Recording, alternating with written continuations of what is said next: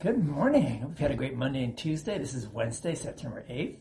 Our day 3, looking at James chapter 1, 19 to 27, and looking at a lot on the teacher that we can't see. So spend time with the teacher you cannot see. We talked about that yesterday, and he'll give you the same blessings to you. Spend time in the Word and sacraments, and there you find him.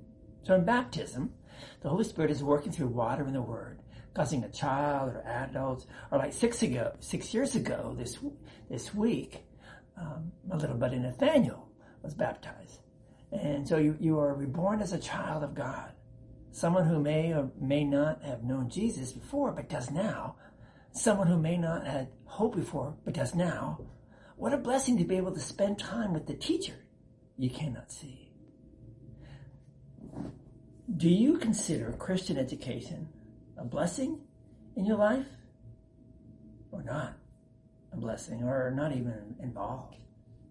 Do you spend time in God's Word, in this book, the Bible?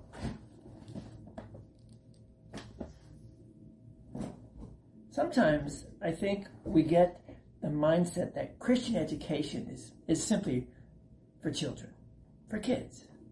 They make their crafts, they sit in a circle, they sing a little song, they learn the little Bible studies or stories, kid stuff. But not true. Christian education is a lifelong activity for every follower of Jesus Christ. You are never done being a student of God's Word. You never graduate from studying the Bible. Let's pray.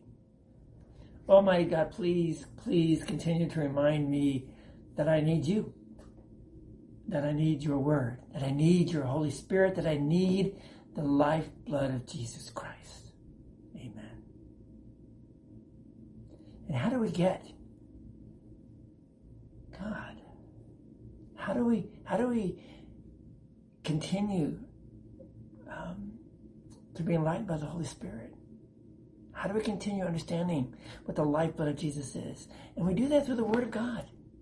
Whether it be doing a study of the Word, whether it be coming to church and listening to the music and listening to what's said through the sermon and through the readings, or whether it's coming to the Bible study class or Sunday school, the Lord's Supper. No matter how, and actually all of those should be put together. It is so important that we are fed by God Himself in Word, Scripture, and Sacrament.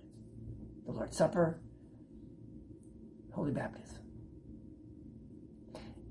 If you're not baptized, think about that. You have questions about baptism or why you should be baptized. Give me a call here at Trinity Lutheran, or if you've got a church that you attend, go see the pastor. Talk to them about baptism. Hope to see you all tomorrow. Go in peace, serve the Lord. Bless someone today. Bye-bye.